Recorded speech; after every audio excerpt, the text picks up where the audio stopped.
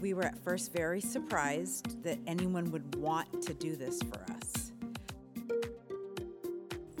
I was part of the reentry program. After a while, now go into the jail teaching a class myself. This is In the Know with ACCT, the voice of community college leaders. I'm Jacob Bray. This episode of In the Know is about how community colleges are leading the way in prison education.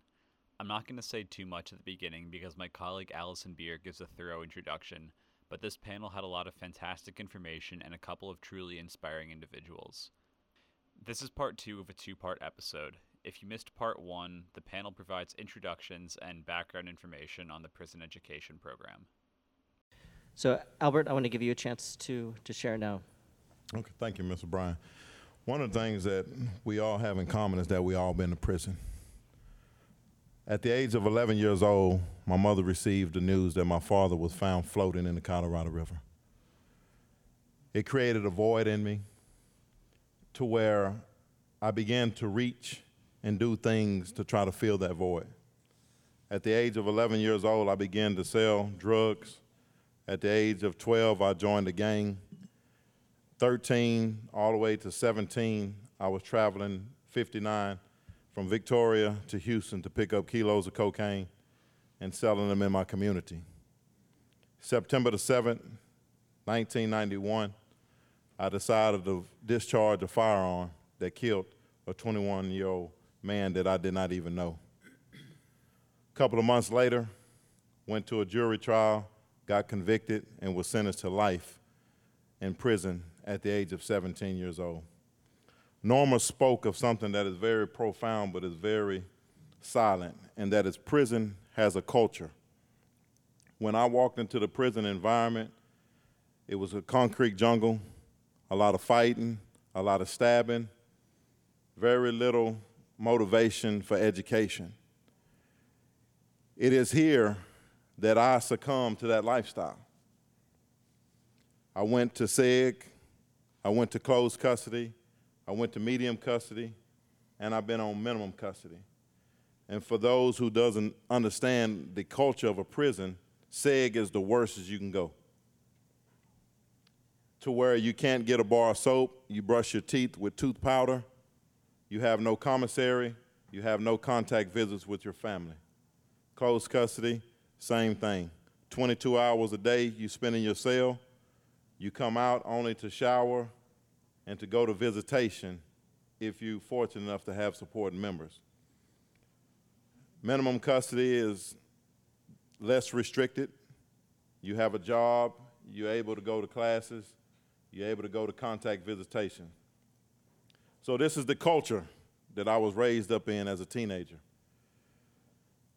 In 1994, I heard about college. Now, I understand I gave you the bad that I done, but also I was a honor roll student in school. I was a standout athlete in school. So I lived this double lifestyle as a teenager because I had no one to help me navigate through the pain and turmoil that I had because my father had passed away. And so the good that I wanted to do, I didn't have nobody to pull me up. And so in 1994, when I was incarcerated and I heard that they did have college available, I said, you know what? There's 2 ways that you can come out of prison. You can come out bitter or you can come out better. And so I chose to come out better. So I began my journey of college in 1994 at one of the worst prisons in Texas at that time. We had 56 killings in 1 year at that unit. I was on closed custody, which is next to the worstest of the part of prison. I was the only one on closed custody who was going to college at that time. But when the guys began to see that I was able to go to college from closed custody, I noticed that they also began to sign up to go to college as well. And so this journey for me continued all the way up into 2008. Well, I was taking one class here, one class there, maintaining a 4.0 GPA. And in 2008, I had to do 15 years on a life sentence in order to be eligible for parole. So I knew that I was coming up for parole, and I said, well, let me try to get my degree behind me. So I signed up for college, Alvin Community College, in 2008, and was transferred to another facility. And it was here that I earned my first degree, Associates of Applied Science. I graduated with a 4.0 and cum laude, and was commencement speaker at the graduation.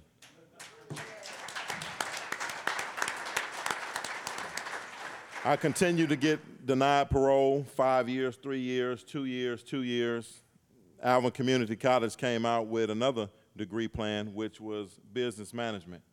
And so I told myself that the consistency of me applying myself to education is what's going to show the parole board that I'm not who I used to be.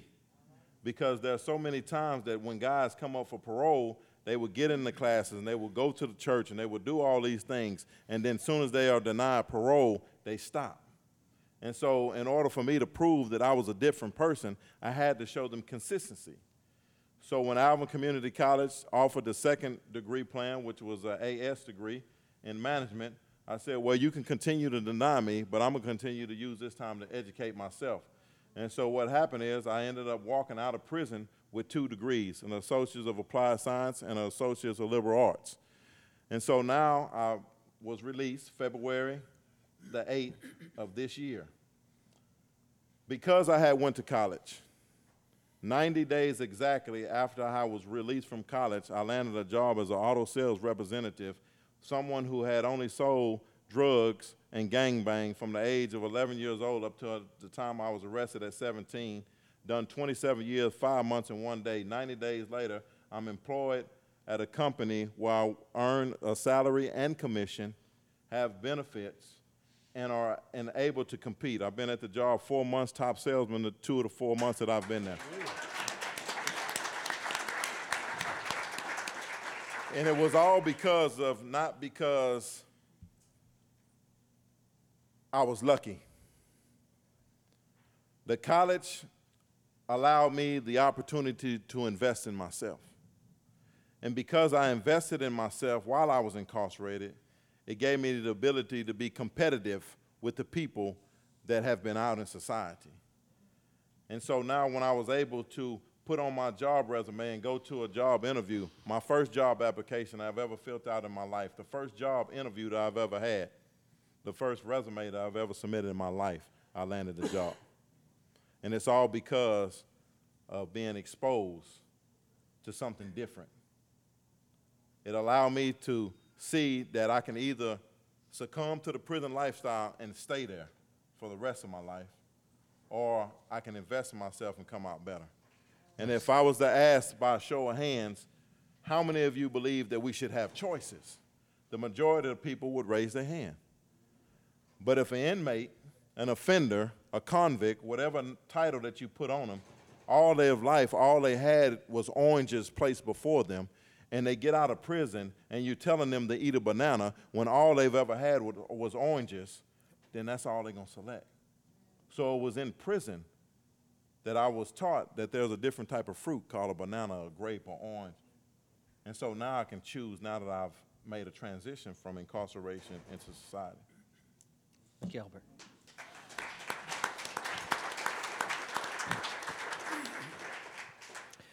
We're going to come back to some of this that you've talked about.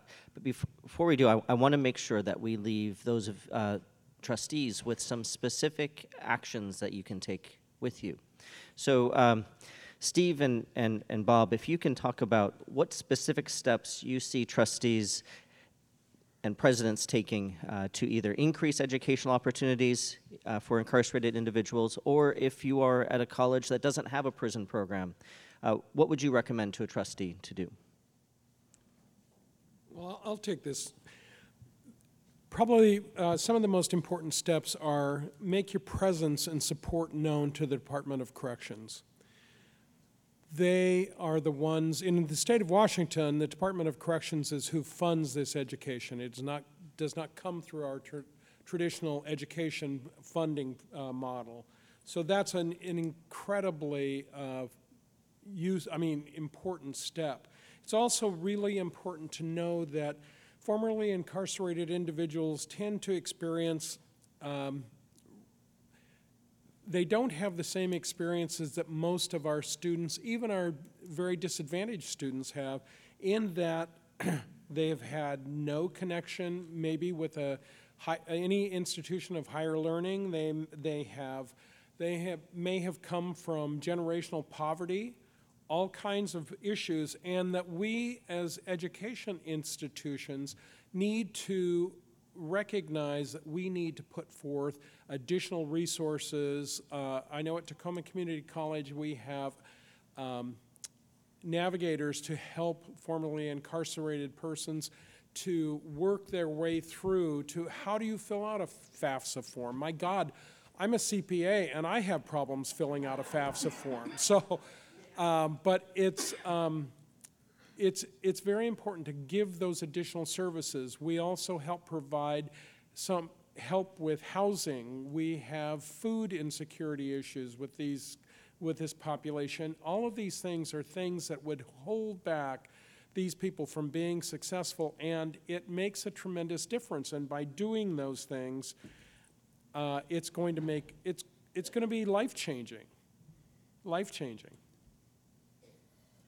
I think all the things that Bob mentioned are things that absolutely need to be done, but a community buy-in is absolutely a necessity, not just from a higher up type of community, but from people who are going to provide jobs to the people that get out of jail, to make sure that also on your campus, if you're going to have one or if you have a program, make sure it's a priority, that it's not something that's swept under the rug or something that happens to be in a corner of a janitor's closet someplace that you say that's your 180 reentry program. Ours is called the 180 reentry. Ours is on our main campus. We have one main campus, a large campus in North Omaha, and we have a building, it's a bunch of old fort buildings, but we have a building that's very prominently located right in the middle of our campus. People know that's the reentry program. People know that you can go in there and get the help that you need. Like you mentioned, the food insecurity. We have a pantry that's supported strictly by the people that go in and out of that reentry program. So it isn't something that's, quote, burdening any taxpayer or any person in society. These people want to help each other. They know that they've been helped. Most of the people that are in our reentry program right now are ex-offenders. They're a part of, the lady who runs it is an ex-offender, and she does a great job, like I said before. But you've got to, in your college, make sure it's a priority. It's not something to be swept under the rug. It's not something to be hidden and say, oh my gosh, we have one of these, but we're not proud of it. We have a man, ours is funded by the state of Nebraska's Department of Correctional Services. Probably it's getting worse. We're not going to get our funding. Our funding gets cut for that constantly, at least in the college it does. But we've got some donors. We've got some local foundations that help. And we've got one, without mentioning a name, a pretty prominent fellow in Omaha that, no, it isn't who you may think. Not that one. Even, he helps the Gates Foundation a lot, but this person has donated well over $2 million to our reentry program because he sees the value in what happens when you educate people and when you bring them back out and show them what needs to be done. It's like you said, if you've just been shown oranges all your life, you're going to see oranges. But you're going to need to see bananas, grapes, and everything else that's in the world too. So, you know, don't hide your program. Make it a priority and make it something that works in your community too. Thank you. Okay, let's talk about what's the prison classroom look like? Norma, would you describe what that classroom was like in Albert? Yes, so we had a spot where we were able to do our classes in the evenings, and we did our regular programming during the day. So it was really important to us that we had tutors there and that we had support from as many people as we could. It really should come from the warden down so that, when people feel that they should stop things that they're not able to. So, but we did have a spot, and we got some donated computers, and we were able to do our work. And it was just really important to have that support system, to have other people in the circle, because like we were talking about prison culture, and in the culture there is on the yard, there's negativity on the yard, there's a little chaos on the yard, and that's what people do to almost keep themselves busy. It's like a soap opera. So to have something else, you also have to have support and have that group of friends become your support. And with the tutors helping, that is what really makes it a real program. And Albert, what were your classes like with Alvin? The classes with Alvin, during the daytime, the prison that I was at, the last unit that I was at, majority of the units that offer college, during the daytime, this is where your GED classes, your vocational classes are normally held. And at nighttime, the professors will come into the education department at nighttime and also teach the college level classes. But at the last facility I was at, I happened to be the chaplain clerk as well. And so I knew that in the morning times, we didn't have anything going on in the chaplaincy department. So at the Justice 3 unit where I was at, that's 3 more extra rooms that became available. So between the Alvin Community College and the education department and the warden and the chaplain, they began to open it up in the chapel till now the professors could come in the morning time and offer 3 more classes in the morning. So in the education department and in the chaplaincy department was where the majority of our classes are held.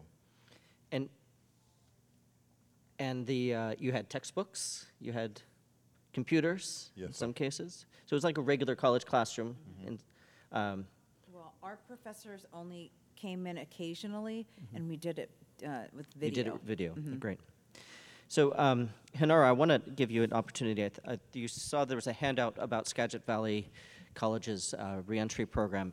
It's one of the reasons why we invited you to speak is because your program is one that for those colleges that don't have a prison nearby, and remember Steve has said that prisons and jails are very different.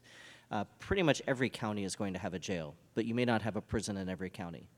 And so in Skagit Valley, there isn't a prison nearby. You have a reentry program, though. Can you describe what that program is, how it works, and your role in it a little bit more? So that program, we go in there to the Justice Center, and we just give them a class of self-esteem. You know, we sharpen up their mind, and so they could reassure themselves that they could be able to do it, and we give them confidence, and that's what they need, confidence, in order to keep on moving forward, whether they're getting out that month or going to prison. If they're going to prison, they could keep on moving with their education.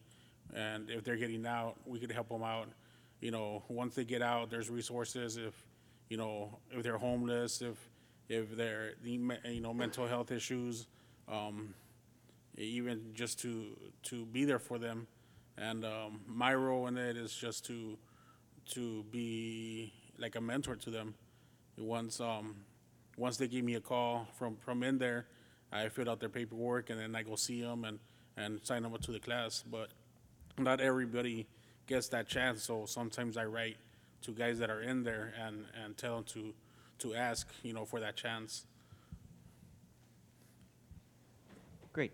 Okay, we want to be able to give you some time for questions for our panel. Before we do that, as some of you may have heard if you were in the earlier discussion about the political state of different bills in Congress, there is building bipartisan support to expand college and prison.